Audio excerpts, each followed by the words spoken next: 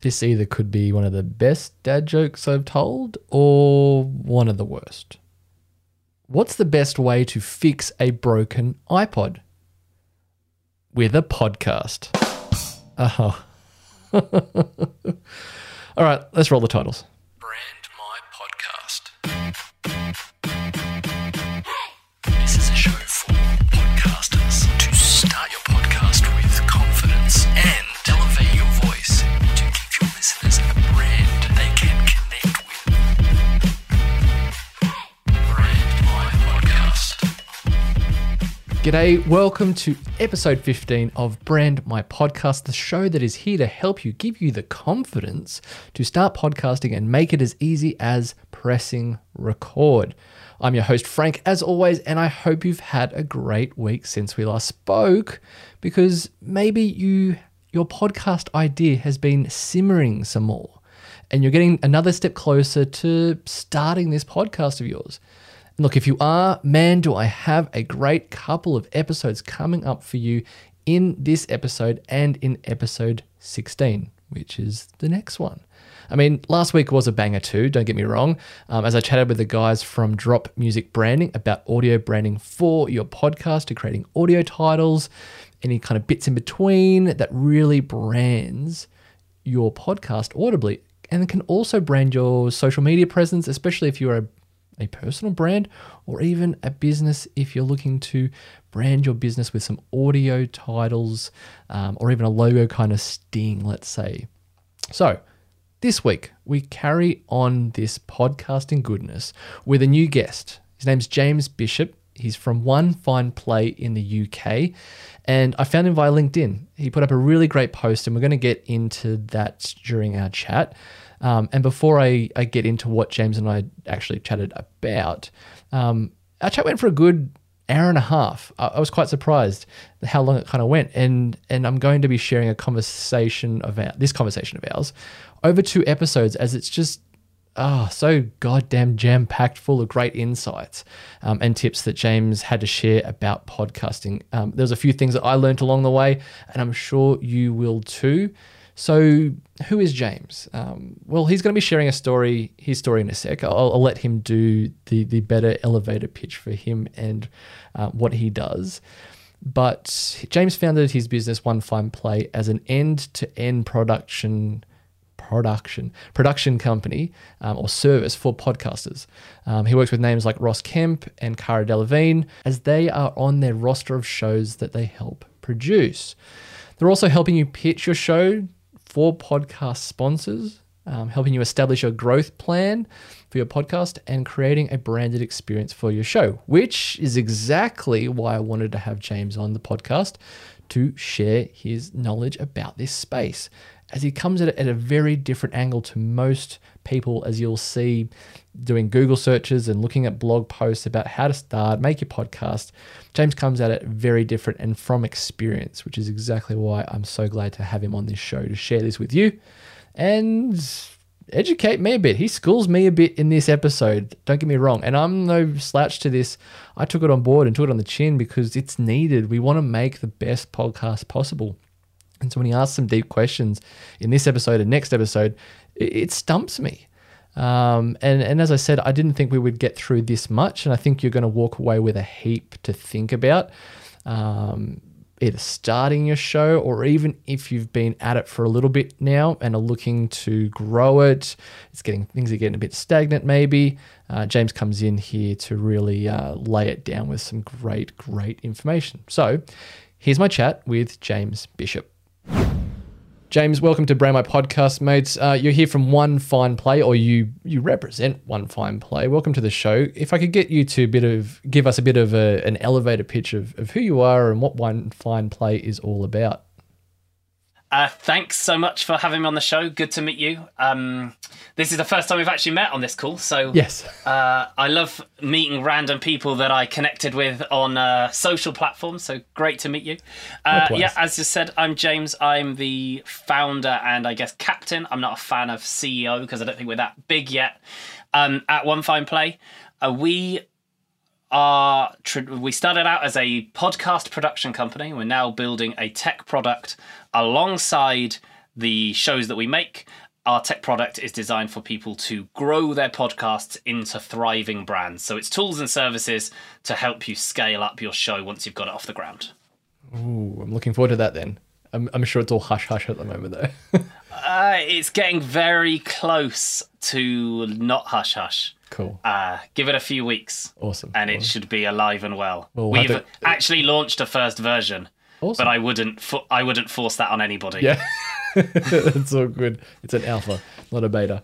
That's fair enough. We'll bring you back on the show when that drops. So that'll be an awesome one to talk about. Thank you.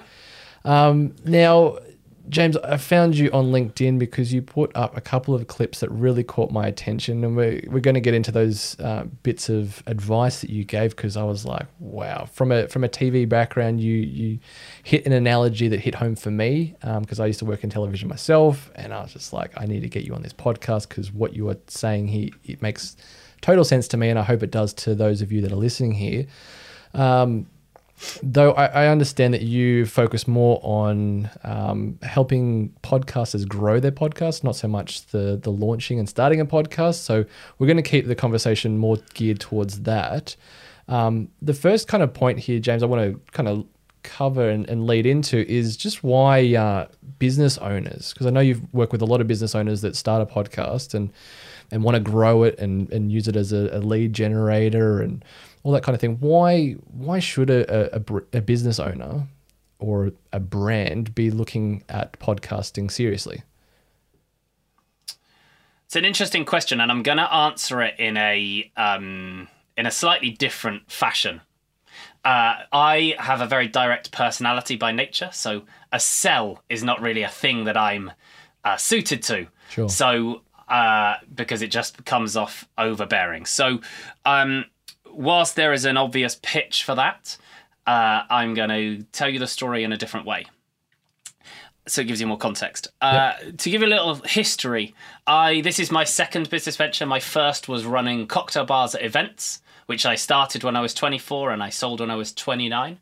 And that was a really great experience working on behalf of brands, activating, helping them to interface with their customers. And whilst we were making cocktails and feeding people alcohol and, lots of obvious experiences from that, I also learned a lot about human behavior. I left that business. I sold that business in 2013, which was around the same time that I guess social was really taking off, and the way people shared stories was adapting, and the formats in which they consumed content was evolving.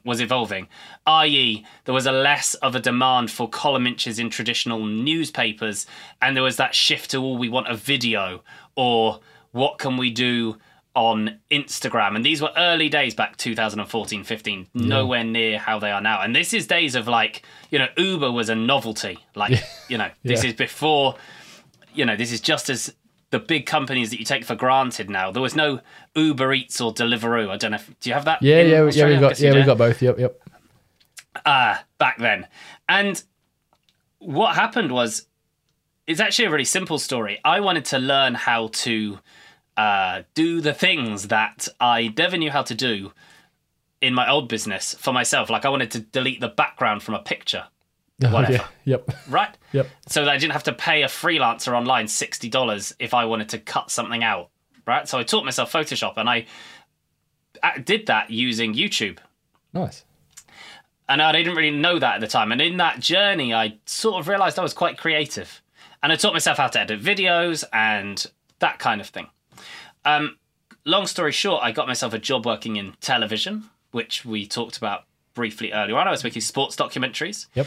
And I realized after a year of doing that, there was a day where we'd worked for 9 months making a TV documentary, a team of like 7 people and a couple of $100,000. Yeah, right. And my favorite YouTuber at the time, Casey Neistat, had made a video on his own in 24 hours for free, and it had been seen more times than the TV documentary that was going out on the main BBC channel. Such a kick in the nuts. I'm going somewhere with this story.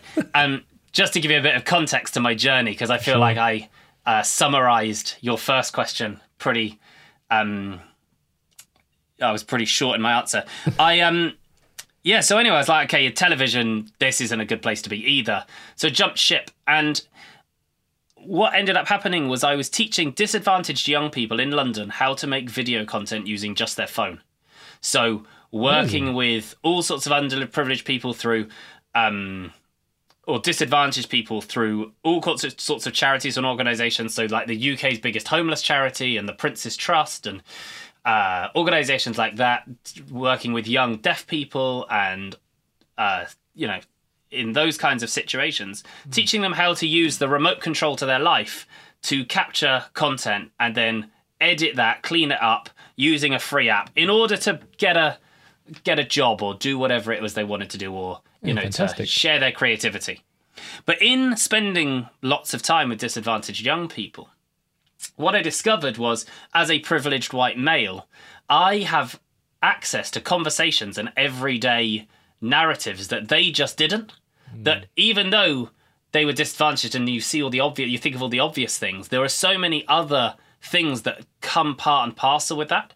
And I think an easy example for me is, if you look at the hierarchy in a restaurant, you've got people working in the kitchens. Often in London, we have, people from other countries, and, there's a certain, way of life and culture in the kitchens. And then you've got head office, and it tends to be, if you face facts, it tends to be quite different. Oh, yeah. And those people are all impacted by the same industry, the same changes, like the decline of the high street, the potential, if you go back a few years, like the impact of Deliveroo or whatever. And those conversations happening in head office are not the same as the ones in the kitchen, but those people are all affected by the same thing. Yep. And I was like, this is unfair. And as a privileged white person, I'd just taken it for granted. I was like, there's got to be a solution to this. And I don't want it to be fancy. I just want to be able to record, basically, the conversations that I'm having so that I can give it to these young people that I'm meeting and saying, go listen to this. And that took me to podcasting. And so the reason I tell this whole story is just to say, in answer to your question, it's such a great format to create an offset to the rest of your brand, to the rest of whatever you're doing. Right. Yeah. So at One Fine Play, we're building a tech product. We've got this fancy website. We've got, we're going to be signing people up any time soon for early access. We've got a production company, work with those people. I put out content online. But who's James? Who's the person? Who's the character behind, the edited version that you see? And, people talk about fake news and they talk about augmented versions of reality on social platforms. And I understand that podcasts are also edited, but it's a really nice offset for people to be able to find out more about you, more about your personal life, more about your story. If you don't do it as a sell and you don't try and sell, you've got to take into account the fact that someone is choosing to listen to this and you want to make it entertaining, basically. Yeah. Entertaining podcast is important. And it's fun. Like, why would you not do it? Yeah. Yes, it involves... Go on. I was just going to say that the one thing I heard someone say about podcasting the other day, which really kind of hit home for me, was when you're on Instagram, TikTok, LinkedIn, you're doing the whole swipe thing, and it's like an hour goes past, 2 hours go past, and you're like, how the hell did I get to this reel of a dog, kicking a human into a lake? Like, where did I go to get to here? Whereas you never find yourself doing that with a podcast. It's very intentional. No. And I think that's true, and I think that the really interesting, the reason I tell that whole backstory about the young people and wanting to capture the conversations is that if I was I was a CEO of a business or anyone, to be honest, and I wanted to build my influence, or for whatever reason, capturing your everyday conversations when they're the most natural is... Other people enjoy what you say. How many times have you ever gone, if only my client could just hear what we say and they would actually believe us? Yeah. I'm like, yeah, cool. I've got a way you can solve that. Like, stop trying to engineer stuff. Just capture it and share it. Yeah. Like, I'm recording this, as we discussed this beforehand, but I've got another camera running because I know full well that I'm going to say something in this conversation that's just natural, and I don't just because I'm just talking, that will be way better. And I can take that segment and I can then post that on social media because it will come out the best. It'll be natural. It'll be, those times you go, oh yeah, that was a great analogy. Or I said that brilliantly then, and you've got no record of it. Yeah. So I'm capturing this because I know that's valuable. And I think that, podcasting is a lot more complicated than, or can be a lot more complicated than just recording conversations, and I'm an advocate for that. But the answer to your question is basically it builds and it allows you to create the offset and it allows you to humanize yourself, humanize your brand. Every brand needs a voice. Yes. You buy from people. Yep. There's been a thing going around on LinkedIn the last few days. I don't know if you've seen it. A guy called Graham who lives in Singapore, actually. I should connect you to him because you guys are neighbours, basically.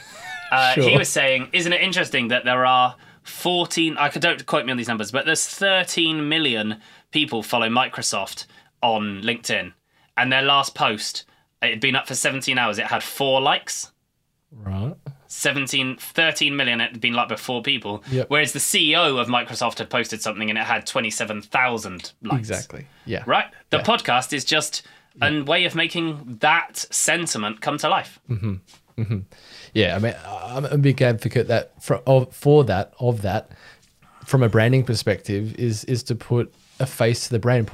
If it's not the CEO, there's someone in that business that can be the face. The Colonel Sanders, the Steve Jobs, whoever it is, that can stand for and represent everybody else.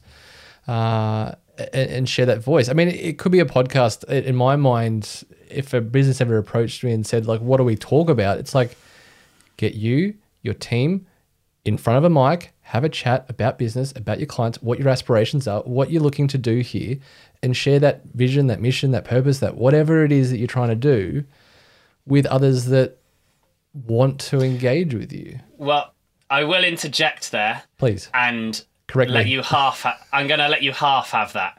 Because I agree with you in essence, and in the macro that's true. My opinion is that podcasting is great, it's really attractive, but it's also deemed to have people like it because, for example, they're probably, or it's assumed there aren't cameras in your face. But at the same time, it's got this deemed low barrier to entry, let's just talk about stuff. But if you want to make an interesting show that is more complex than just talk about what you're doing, your team, your this, that, the other, what you're interested in. Because what you'll end up with is a self-serving load of trash that no one actually is interested in and doesn't put the listener before your agenda, which is what you need to do. Yeah. So yes, I agree with you, but I guess I've simplified it way too much. I think you've simplified it a little. Yeah. I don't want to mislead. I don't want to be, I don't want to be associated to that guy. No. That's all. Because I don't believe in, podcasters, what you're saying is true, but podcast has become a slang term for interviewing people, probably badly. Mm-hmm. I've had some weird experiences with those that have interviewed me, like had me on their podcast. One person went to the toilet halfway through. I was like, different. What are we doing here? I mean, I'm not one to skimp on going whole hog on production value, be it in any kind of form of content. I guess I definitely simplified that. It wouldn't be to say, just put the microphone in front of people's faces and just record and then put that up. Don't edit it. Don't put music to it. Don't put titles. Don't structure it. Whatever. I just don't. Your essence is correct. Just I don't want to mislead people that it's okay to thank you for the correction. Just chat about yourself. What on the other flip side of still, with business owners though, what's your take on? I heard Gary Vee talk about this a while back. Of if you're looking for cold leads, have those who you want to interact with as a business. If you're a service-based business, have those people that you want to help. Invite them in that podcast and see where that conversation leads to potentially, use it as a barrier to entry of that first dialogue of conversation. Is that something you believe in, or you have some objections to that? So I think that, I think it's important to point out early doors that you should really, I say should, I don't like the word should, but it's best to consider a podcast as a brand build and not a sell. Sure. So I don't really look at the correlation between the two that closely. And I also am not an expert in brand-driven podcasts or business-driven podcasts. I see podcasts as businesses, but our speciality is not in making podcasts for brands. Gotcha. I have beef in general with the concept of B2B podcasting. Okay. Because what the fuck? I mean, I don't know if I'm allowed to swear, but I'm going to swear because that's me. No, please. You can take it out. Yeah. What the fuck does that mean? Because, and I know lots of people across LinkedIn, right? I don't know. I see and consume and banter with lots of people across LinkedIn about this B2B podcasting. Like, what is that? Because all podcasting is B2C. Like, everyone is a consumer of a podcast. I'm like, it doesn't mean anything. It's just nonsense. Yeah. It's just people creating you're just trying to create a sector of the market that exists to you, for you. Like, fundamentally, the consumer of podcasts are just people. These people also have LinkedIn, TikTok, Instagram, it's the same as that conversation in marketing 5 years ago. My people aren't on LinkedIn, aren't on Instagram. They fucking are. Like 100% they are. Yeah. I don't know what world you're living in, but they're on Instagram. Yep. Have you got Instagram? Yeah. Oh, yeah. Okay, but none of the other people in your industry, you're just a rule breaker, are you? Oh, well, they've got it for their personal life. Yeah. Well, I don't have an Instagram for personal, and it's exactly the same in podcasting, right? Here's the challenge.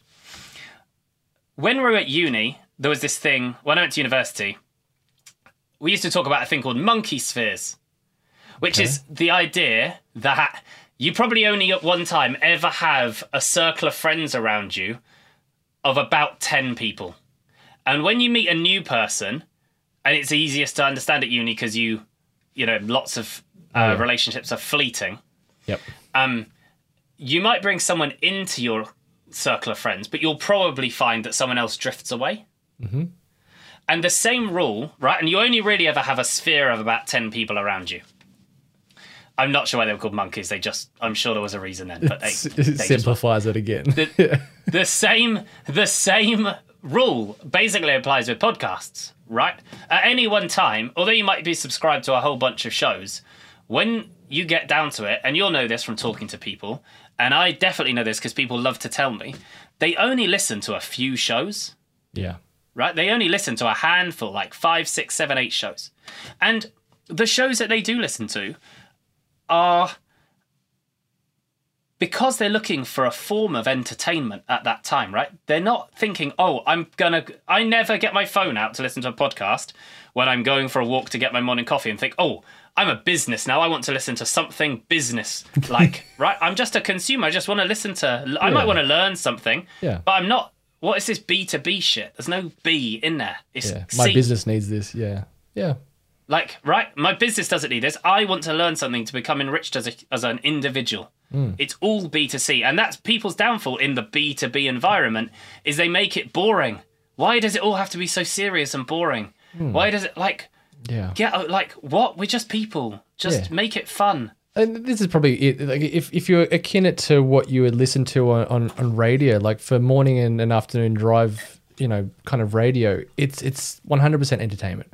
Like it's structured, yes. There's segments and all the rest of it, and there's ads thrown in obviously too. So it's the same way you could do a podcast, but it's there as a value add from an entertainment perspective. Sure, there could be ones that have learning bits here and there and have a guest on that does offer something, but. Yeah, I agree with that. But we have, our two major TV channels here in the UK, ITV, which is our commercial channel, and BBC, which is our public-funded channel. They, a few years ago, I can't remember when it was, but they changed up BBC Breakfast, right? So now the breakfast presenters dress more casually. They sit on a sofa. Mm-hmm. Up until a few weeks ago, as I'm sure you know, we had Piers Morgan on ITV and on Good Morning Britain until... That's a whole nother story we'll get into. Hissy fit, yep. But you know what happened, yep. Right? It was informal. There was it was entertainment, you know? And on both those channels, you see light-hearted segments. You see them being real. They make mistakes. They ad-lib around the scripted stuff. Yeah. But apparently, there's still a segment of podcasting that, you know, everything has to be dead serious and formal, and production. This is another one that gets me. Production value has to be super high, so it sounds crisp and perfect. And I'll come back to that in a second, and why I find that funny. Sure. But yeah, like, just relax, because they're just people on the other end. They're consuming it in their own time, because there are very few things in life that you do on your own. Don't give me that smutty look, I know what you're thinking. But there are only a few things that you do on your own, right? And podcasting is one of them. It is not a group activity. Sure. Right? Unless you have guests sort of you get your audience involved as a guest, maybe. But yeah, I see. But you don't listen. You don't consume podcasts as a team activity. It's weird. No. Right. No. On the whole, yeah, it's on your own. So, yeah, and people aren't listening to lots and lots of shows. I'm not adding new. There are more podcasts getting released, but I'm not adding new shows I listen to. Yeah. So you've got to make me want to listen, and I probably want to be entertained in some way. Educated, inspired, and entertained. Ideally educated or inspired in an entertaining format. Not everything has to be dead serious. Exactly. And let me just tell you about the production value thing. Oh, yeah. I understand. I've always been one for not spending a lot on kit.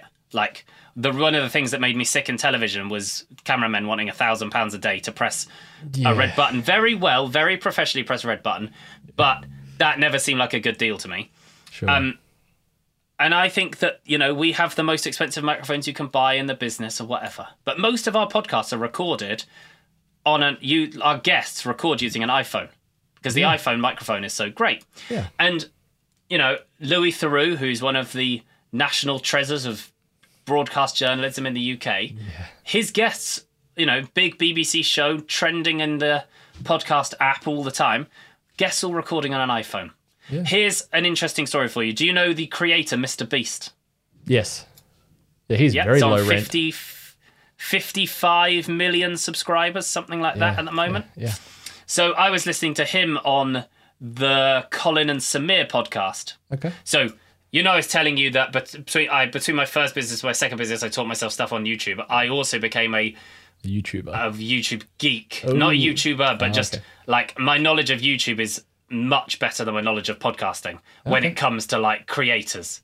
Because I enjoy it more. Yep. Anyway, he was on that show the other day, and he said that on average right now, they get 30 million, they expect at least 30 million views a video. They're spending $400,000 minimum per video. That's a lot of money considering it's free to watch. Yeah. And they intentionally use bad cameras. Like, they're spending $400,000 making a video, and he's like, we don't use the best kit, we use old kit because that makes it more real. That makes it feel more real. It's more honest. It's more truthful. Yep. So, like, we intentionally don't make it polished and have high production value because that's what gives us our authenticity. Yeah. And yet I have these conversations with podcasters all the time, and all they want to do is be understood, build audience, build relationships, and at the same time they want to, inherently they want to spend more on production value, and they worry about the microphone and they worry about all that stuff. And in my opinion, that's missing the point. Yeah. Yes, do it if you can, but, you know, they worry about the microphone and they don't understand that you can just strip background noise out, and that makes all the difference. That's all they really wanted to do. So, so yeah, there you go. That's my 2p on that. Nice one. Thanks so much for... Well, I mean, I probably agree. More like it. Yeah. £5. Yeah. I agree with that last point there of the kit part. I mean, I made some content initially at the start of this podcast endeavor to kind of say that, yes, you can pick up your iPhone and just record. There is an app called Anchor. You can record directly into that and have your podcast up in, you know, as soon as you're done.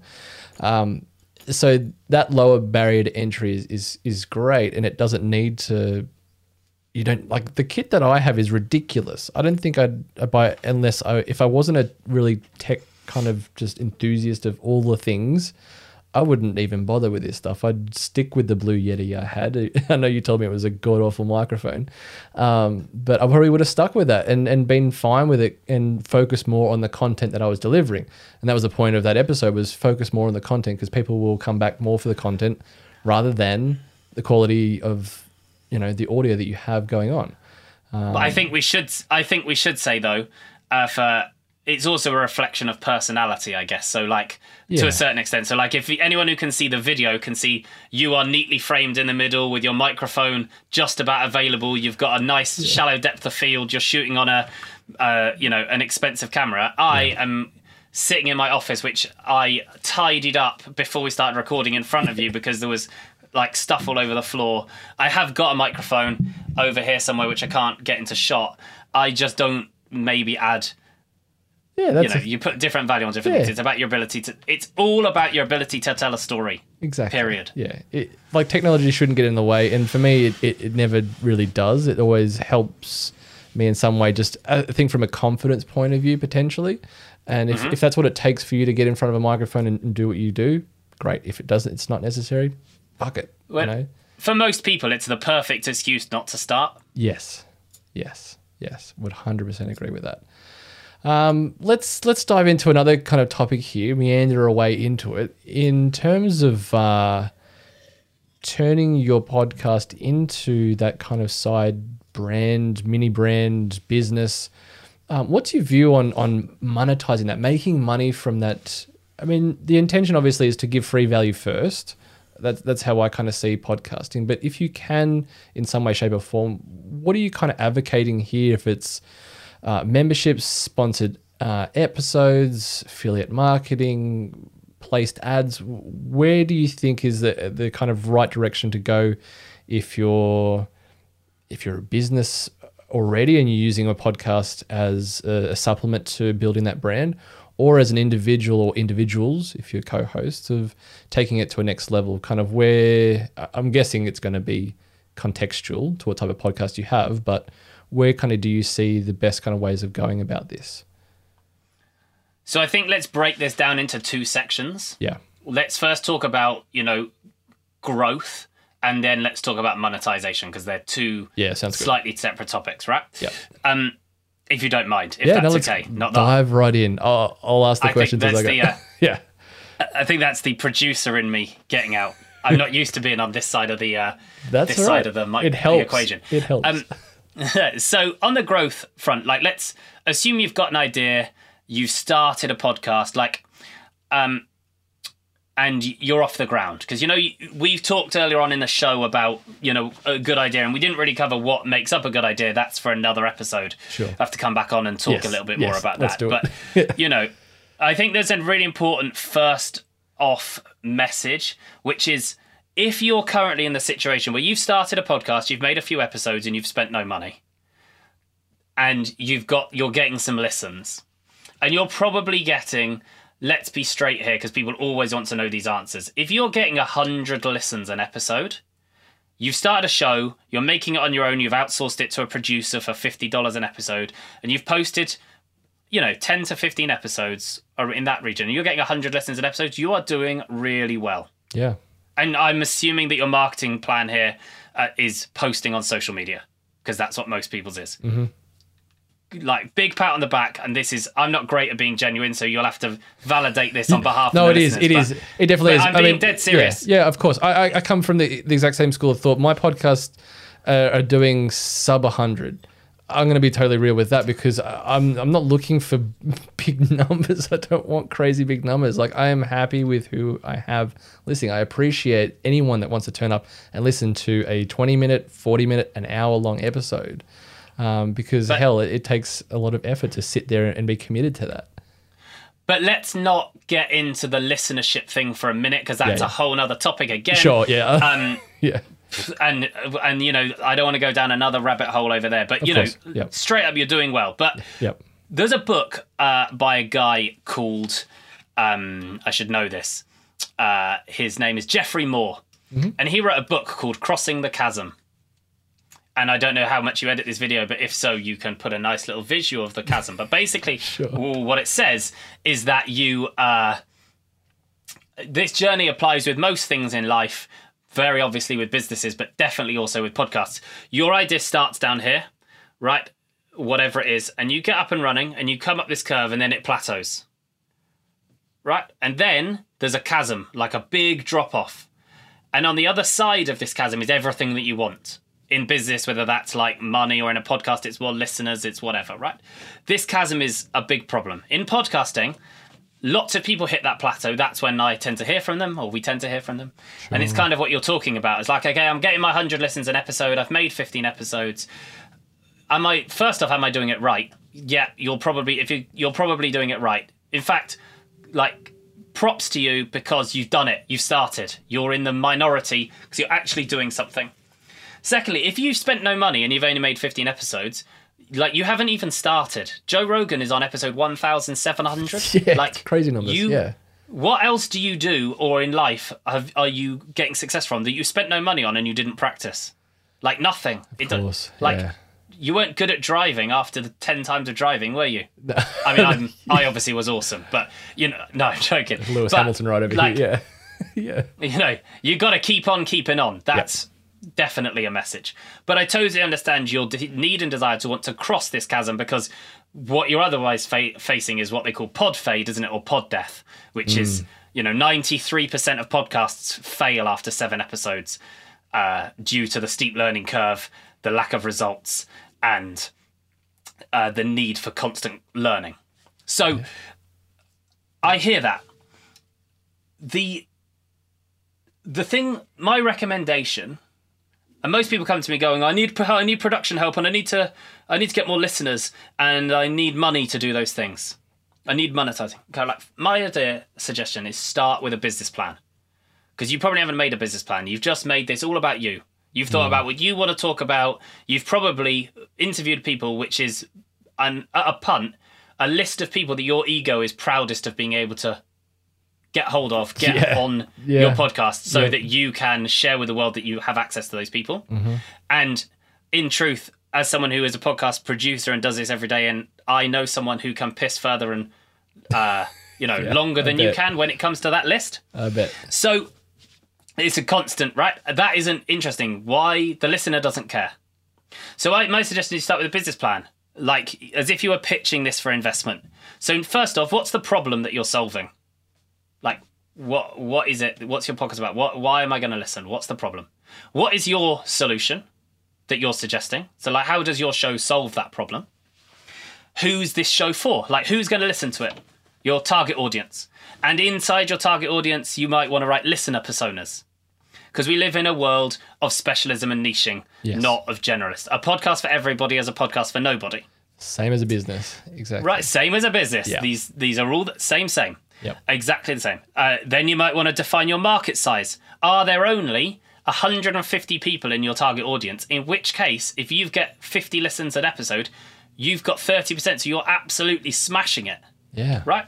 Then, why are you the right person for this gig? Like, why you? Why not anyone else? So one of the first things when we look at podcasts is go, well, if I could replace you, then you're in trouble. Yeah, sure.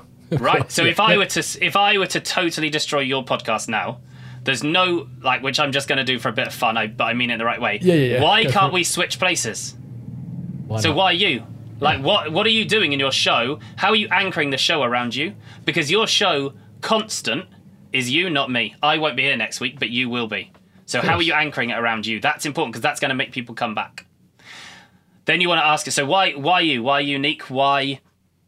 What traction do you already have? What relevance are you bringing to the show? How are you making money? Like, how is this sustainable? What's your profit and loss look like? You need money in for money to come out. How are you going to make money? Okay, well, you've got a number of options, haven't you?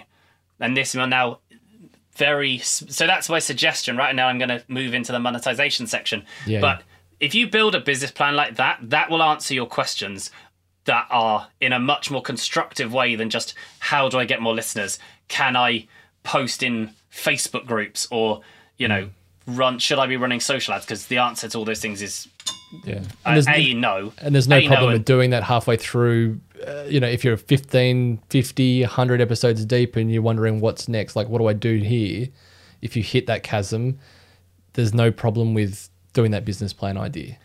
And I suppose, no, definitely not. I would do it all the time, and it would be, for me, it would be constantly evolving. And in our, quick plug, in our new product, our One Fine Play tech product, it allows you to basically flesh out this growth plan. Yeah, amazing. So it asks you all these questions, and then you constantly evolve it and think about it and update it. And, like, one of the really important questions when you come onto sponsors is, who's my audience?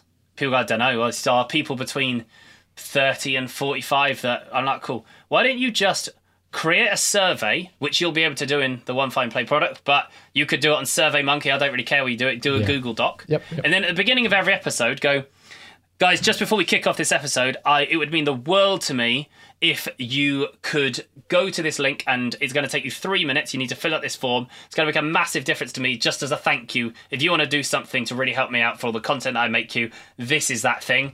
But to incentivize you, one of you that fills it in is I'm going to send you a bunch of flowers, whatever, doesn't matter, 100 quid. Yep.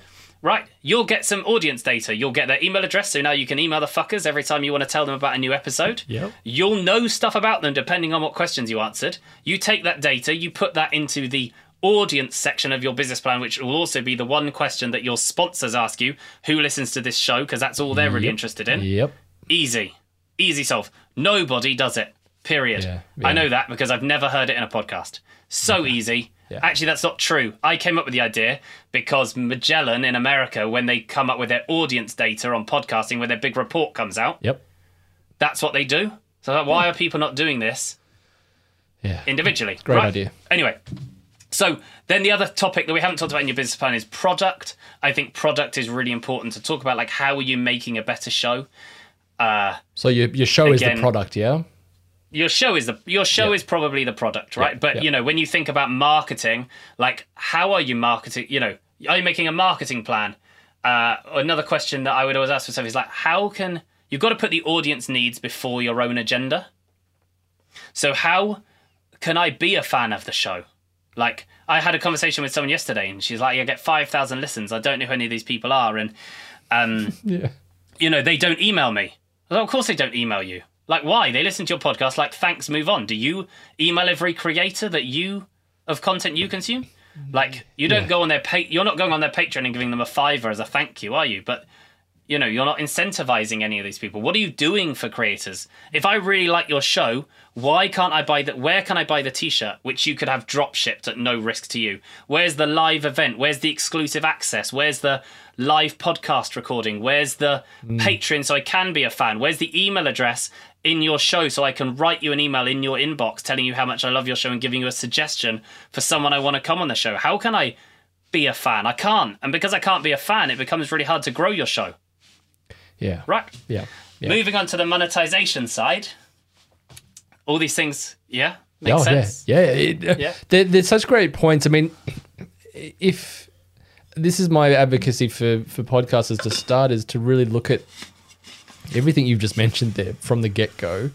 But if you haven't, that's okay. Like, you can always reassess and evolve what it is you have. I had a guest on last week, and she said she went kind of whole hog on making a podcast that was about something in particular, but then kind of eased back and was like, is this really what my audience wants? And started asking some people and did exactly that. Pivoted it into a place that was much more beneficial to, her as for a brand building exercise, and then also for her listeners. And I was like, bravo. Like, well done for taking that kind of sidestep. What you've tapped into there is a really interesting part of podcasting that isn't really spoken about that much in the greater industry, but I'll touch on it for a couple of minutes as you've brought it up. Yeah. When we work on a show, so we run a production company, as I said, and we make shows for primarily UK-based podcasters, and it's a mix of, our hosts are a mix of people. We work primarily in the wellness and social purpose space.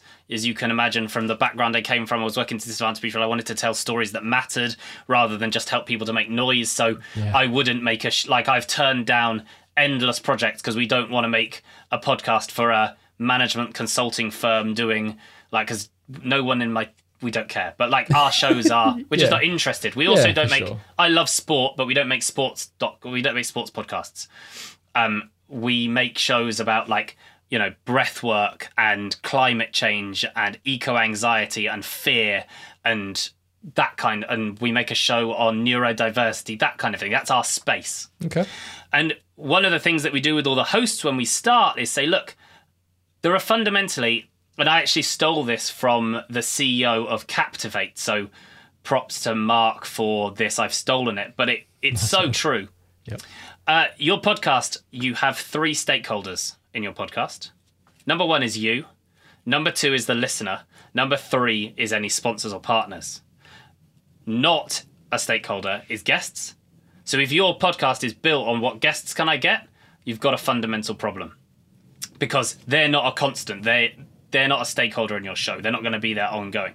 Yep. And then the first of those is you. So the questions then, we joke with our clients because our first part of our discovery phase is, we spend probably a month working with them, coming up with an idea. And the first few sessions, the first 3 hours of working with them is a bit like therapy. It's tell me your story. Then we're going to deconstruct you and put you back together. So we understand what's going on inside. We understand the why, because people want to hear, they're going to be entertained in the loosest sense of the term by a really compelling why, not a what or a who. So, it is that look to yourself, like you were saying about that lady a minute ago. It's that reflection piece and the understanding. What we do is after we go through that process, we get them to define who they are as a character and what character they play in the show.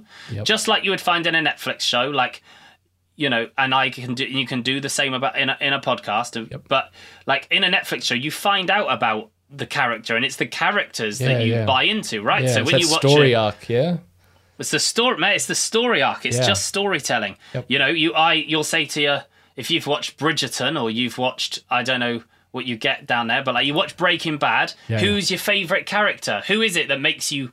Who do you want to see how it plays out? Right. So in your podcast, a very simple thing to think about when you're making a show. Currently, what most people, I say most people, right? Podcasting is 99% hobbyists, 1% making of the 1% of the community takes 99% of the revenue. Mm-hmm. That 1% are getting commissioned. They're probably famous. They got big communities, right? 99% are hobbyists. And within that 99%, there's a big scale, but 125 listens an episode is the median number of listens of all podcasts ever. So that means if your episode got more than 125 listens, you're in the top 50%. Yeah. And the reason that people struggle to get traction is because they're basically having one night stands with their listeners, right? Yeah. They're going, here's my guest this week, have a listen. But there's no reason for me to listen to next week's episode. I don't know what you do in your intros and outros, because in truth, I've not listened to your show, but don't take that personally. No, of course not. But people, right, I bet you don't go, if you haven't listened to last week's episode, I had on so-and-so. Coming up next week, I'm talking to Dave about this, that, and the other. We get into blah, blah, blah, blah, blah, blah, blah. Right? You don't, I don't bet in your intro, you aren't going to spend 5 minutes telling a story about something that happened to you this week. Leave a big cliffhanger, so I want to come back next week and find out. And if you want to hear the absolute goddess of this skill, it's listen to the Call Her Daddy podcast. Okay. So, if you've ever don't listen to Call Her Daddy in front of your parents or your children. What about your wife? With I don't know what your relationship's like, but she's going to start with a sex toy ad straight off the bat. Okay. Right, and it's a podcast from Barstool Sports. It's an amazing show. It's quite explicit, shall we say? Sure. But she story tells like no one else you'll ever meet. So the first 8 minutes of every episode, in a roundabout way, tells you about her personal dating life. Okay. So you end up being drawn into this ongoing narrative of she has she has recurring characters, right? She has sexy Zoom guy who's a guy she met on a work Zoom call who she then and you want to find out what happens, and it makes you go to the next episode. She still has an interview, but she's working on that ongoing narrative. So the first thing we do with people is say, look, Who are you? What's your origin story and bullet points? What are the key phrases that you use? Right? Like, what's your character look like? What things do you love? What things do you hate? Yep. What are the key points that you talk on? So I use similar phrases all the time. And, like, if you were to listen to me across lots of bits of content, I will use the term, you're having one night stands with your listeners. That's one of my phrases, right? Because you then, as a listener, feel a familiarity with me, and it's that familiarity that makes you feel like you're my friend, so you come back for more. Yeah. And if you understand who your character is, you as a character is, as you're the first stakeholder at the beginning, you're instantly making your life easier. And then you're getting yourself away from this, I need more listeners is the podcasting equivalent. I literally had this thought when you were talking 15 minutes ago, but I'm going to use it from now on. Yeah, go for it. So thank you. It's the, how do I get more listeners is the podcasting equivalent of standing on the scales and trying to lose weight. Like, it doesn't mean anything, right? When I went running and I stood on the scales and I got heavier, that's you're looking at the wrong thing. Like, you need to, that's why this business plan concept is a good idea. Work on the answers to these bigger picture questions, and suddenly you'll be doing all these things in order to, and it will naturally solve the problem. Yeah. So, like, build a brand out of your podcast. So let's quickly talk about monetization. Yes, let's do it. Third time so lucky. Everyone thinks, okay, I'm going to get a sponsor. Yep. Yeah, okay, we're going to get a sponsor for the show. Cool. Right. Well, you'll get 100 listens an episode, and you don't know who your audience is. You don't know. You think you're going to bullshit me about your audience, but I'm a brand and you want my money, so I'm not going to buy into that.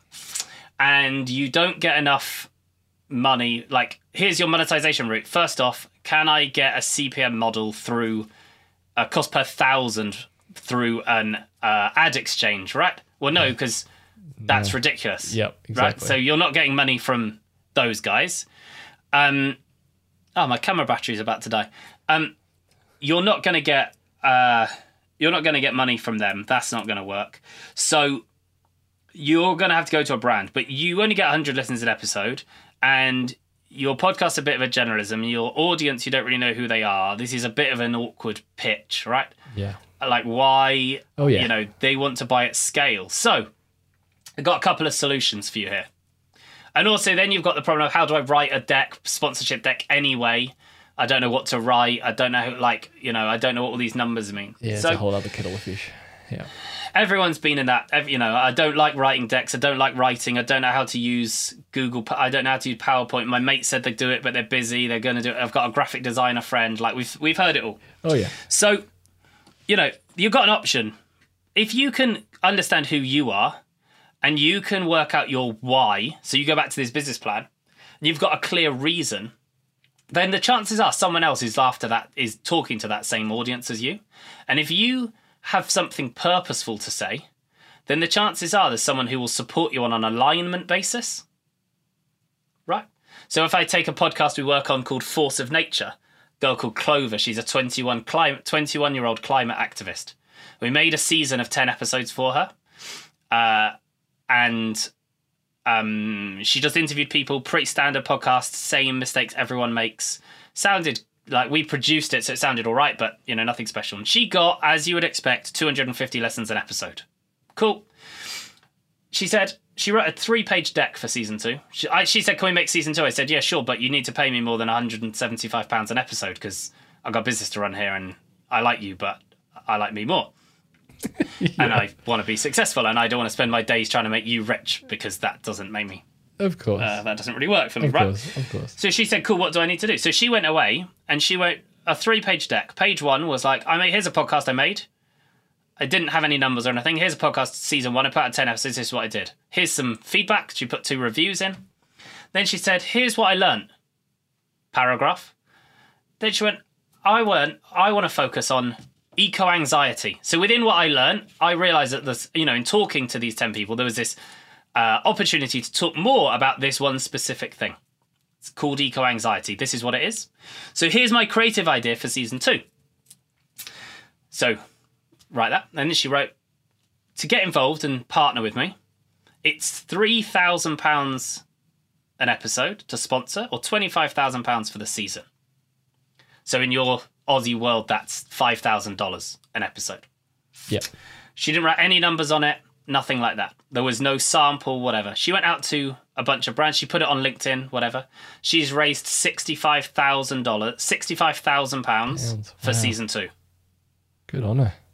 And no one has ever once asked how many listens she gets. But she's talking about something that these brands care about. And when I say brands, I'm talking about P&G, Unilever, IKEA, big global energy companies, those kinds of brands. Okay. National Geographic. Like, she's not messing, like, I say messing around, like big brands, right? Yeah, of course. Yeah. And she's talking about a topic and passionate about something that they want to align with. So they're like, yeah, absolutely, we'll support you. So that's one route that you can look at, is the alignment route. Find people who are aligned or want to support the conversation we're having. So another example, we made the podcast about dyslexia, the invisible gift. Guy, Andrew, is dyslexic, runs an engineering firm. Here's how this story went. He came to me and he said, I run an engineering firm. I think I want to talk to other people I want to talk to interesting business people. This is quite a long time ago now. I was like, cool, not on my watch. You're not doing that. Cool, go for it, but not on my watch. Sure. I'm not interested. Okay. Cool, see ya. Anyway, he said, what would you do? I said, I knew he was dyslexic by this point. I said, I'd make a podcast about dyslexia because it's the offset to what you're trying to achieve in the long run, right? Yeah. You're dyslexic. You have an interesting story. You have a first-person account. It's unique. I can't replace you because I can't have a conversation with other dyslexics as dyslexic. Right, or neurodiversity, because we've actually expanded the concept. And he went off and chatted to... So he made a first season about dyslexia, and he chats to... First 10 episodes, he just talks to dyslexic people. It got 3,000 listens, standard. Season 2, we're expanding it, but he went to Microsoft, knocked on loads and loads and loads and loads of doors. He went and found the dyslexia trade shows, and then he found every single person that had normally exhibited at a trade show, and he said, I know that you're not exhibiting at any trade shows because they're not happening, which means you must have budget, and I'm asking you for X, Y, Z. And people were interested. Like, they came back and said, yeah, we want to get involved in this. And so we got some episode sponsors, but Microsoft said, yeah, this is really interesting to us, actually. Part of our CSR. We're absolutely... What's £25,000 to Microsoft? Like, it's a rounding error. So we'll absolutely support you. Sure. No question, because we believe in this. Like, this is an important conversation. Even if we put out one press release that we were involved in this conversation, we're up for it. Yeah. That's amazing. I mean, that's a big thing with branding, is if you did have that purpose of what that higher kind of mission is that you're trying to achieve, and as you said with that man with dyslexia, as that being the side piece to what his end goal kind of was, that's exactly what a brand that he would approach is looking to do themselves. And it makes total sense that if you can align with the same people that are looking to achieve the same goal, what's the harm in what's the harm in asking? Like, I should say, just for total transparency, that the Microsoft deal isn't over the line. So for anyone at Microsoft or whatever, I know it's not. It's just an example of a conversation where they were engaging and really passionate. I'm sure they're all listening. I'm sure they're all listening. But I want to just pick up on 2 points. I don't know how we're doing for time, but I just want to pick up on 2 points. Yep. One is quick plug. One Fine Play's primary product in its new tech product that's you'll be able to sign up for very soon is a sponsorship deck builder. So you enter your RSS feed, it auto-populates a whole load of fields, and it spits out what we have learned over the last however long it is of making sponsorship decks. A pitch for you, which you can then share and track interactions and stuff with people. So we've simplified that into a process which takes you, in theory, minutes to create. I sound like Lewis Howes by just saying, wow. Like, well, it seemed like an obvious... It was actually... It actually started out as an internal solve, because we had a designer making a deck for every single person. We're like, this is ridiculous. This should just be standardized. In web, no one wants a PDF. They want a web link. Like, can you attach the PDF to the... And then they want to go and listen to it, and then they've got to go on... It's a dreadful experience. We're like, it just needs to be a web page. So that is wonky right now, but that's coming. And the second thing is that, and this is probably more important than everything I've just said, I firmly believe what I'm about to tell you. Like, more than anything else that I've said. We're living through the middle of a global pandemic. We haven't yet seen the financial impact of what's happening. But if you look at history, you can and you sense the market, you can pretty much tell that it's going to be 30 cents on the dollar in ad revenue in 2 years' time. Right? Like, money in advertising is going to drop as the impact of the global pandemic really comes to roost. What that means is that the dollars that are left are going to go to the bigger shows, because the bigger brands are going to be the ones with the bigger dollars. Yep. And the realities are that they're going to buy at scale through an exchange because they want to buy $100,000 worth of advertising in one go. And they're going to share that money with those biggest creators. That's just the crux of it, right? Yeah. So your only option then, really, you've got two options. One is to find really specialist brands who are related to your niche, as we were talking about. But the other, which is what I believe, is an opportunity. If you've got a growing podcast in a niche, you're doing okay, all the things that you've heard on this show, you're thinking, yeah, that resonates with me. I feel pumped to go and I'm going to write that business plan. I'm excited. Think about monetizing your audience. I can't stress this enough. There will be this new breed of creator that will appear. So you'll have this big pool still of people making no money, and you'll have this very small pool of the exclusive, high-end elite. You're going to get this new pool of people getting like 2,000 to 10,000 listens an episode, right? And they're going to become the YouTuber of podcasting. So they're going to become podcast influencers, and they're going to do it through monetization of their audience. So if you know anything about NFT, if you know anything about what's going on in that space with smart contracts and all that kind of thing, and Apple any minute now are going to release paid for podcasting or whatever they do. This is not about and there are some of the old guard who go down this road. I'm not an advocate for podcasting behind a paywall, like a subscription model. Sure, I don't think that's going to work either. Yep. Because this isn't Netflix, and it's not going to work that way.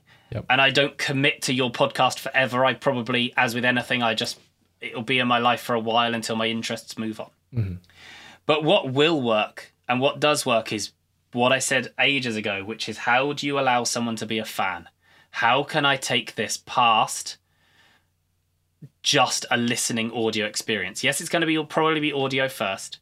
But that stuff we said about who am I as a character? Well, people will start to love that character. And as they love that character, as with anything in life, they want to interact with that character more. And that's where the value comes from. Your audience will pay a small fee for interaction with you, opportunity to meet you. You only need to go and look at any other creator industry. Like, think about your favorite music artist. Think about you listen to their music, then you go to the live show, then you buy the t-shirt, you buy the album in physical form, they do a limited edition, you buy the one-off. Like, it's exactly the same process. People want to show, and you're not like, the way it's described is really bad. So monetizing your audience makes it sound like you're getting something from them. Yeah. But really, it's the other way around. It's an opportunity for them to show their gratitude to you for all that you have given them. Yeah, that's a great way to put it. So, yeah, right? That's what they want. They want an outlet to show their appreciation, and currently you're not giving them one.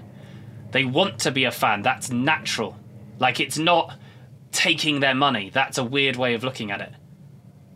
So think about what you can do to let them be a fan. That in turn will generate you revenue. Yeah. You won't need the sponsor, and you'll have a totally self-sustaining show. Amazing. All right, if you're listening to this at the moment, there are options that you can do this in terms of memberships and things. There's Patreon. There's another one called Supercast, where you can add that. Oh gosh, maybe I have dyslexia. I'm not sure.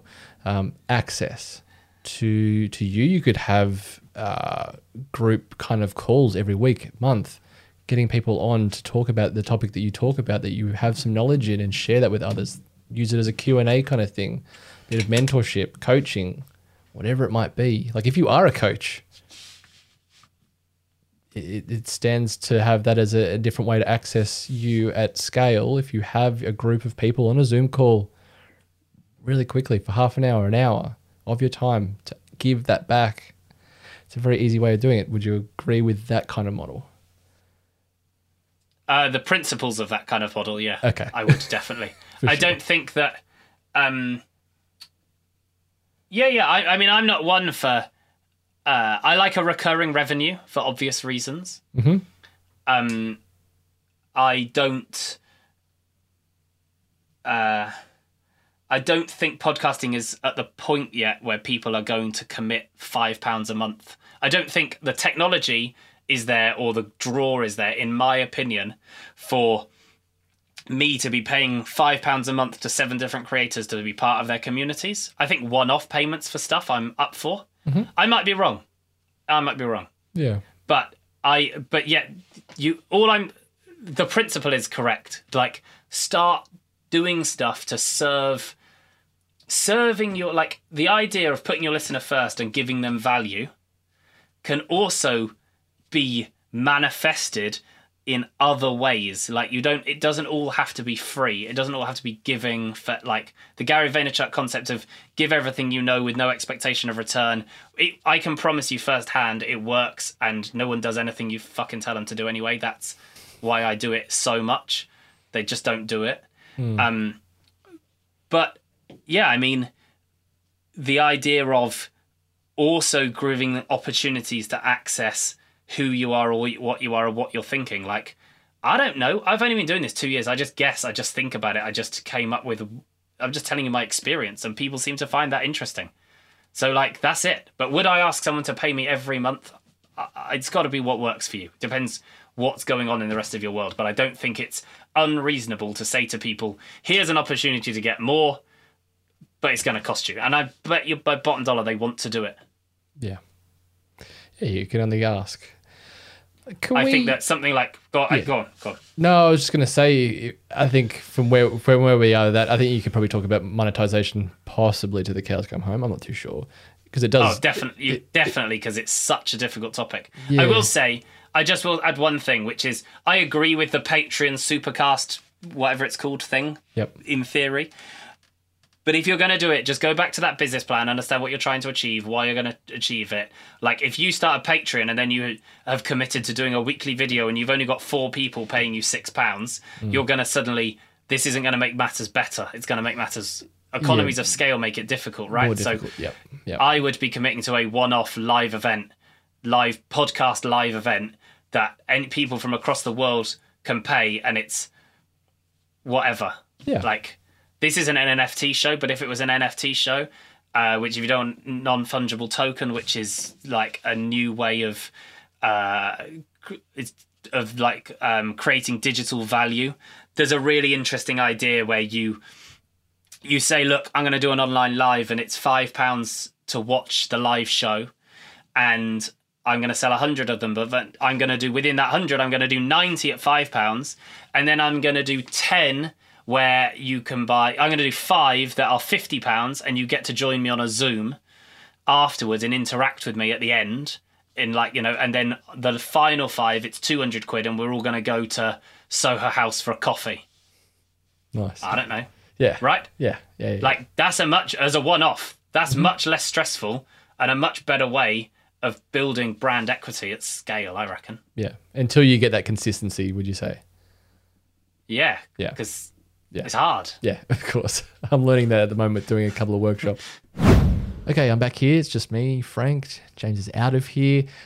You'll notice as well in this episode that, and even the next episode for that matter, I don't say all that much, as James just delivered in this episode, and he will in the next episode. So this is a bit of a cliffhanger for you to tune in next week for episode 16, as part 2 will be out next week, as we jump back into this conversation with even more podcast goodness. Seriously, it's one to come back for, I got to say. Where to find James? You can find him at onefineplay.com. And I'll put that in the show notes, as well as his link for finding him on LinkedIn, just as I did. Now, to round out this episode here, if you need help starting your podcast and getting to launch day, you can find more information about myself and Brand My Podcast at brandmypodcast.com. You can get in touch, have a chat, look at what you're looking to do here as a podcaster or a new podcaster.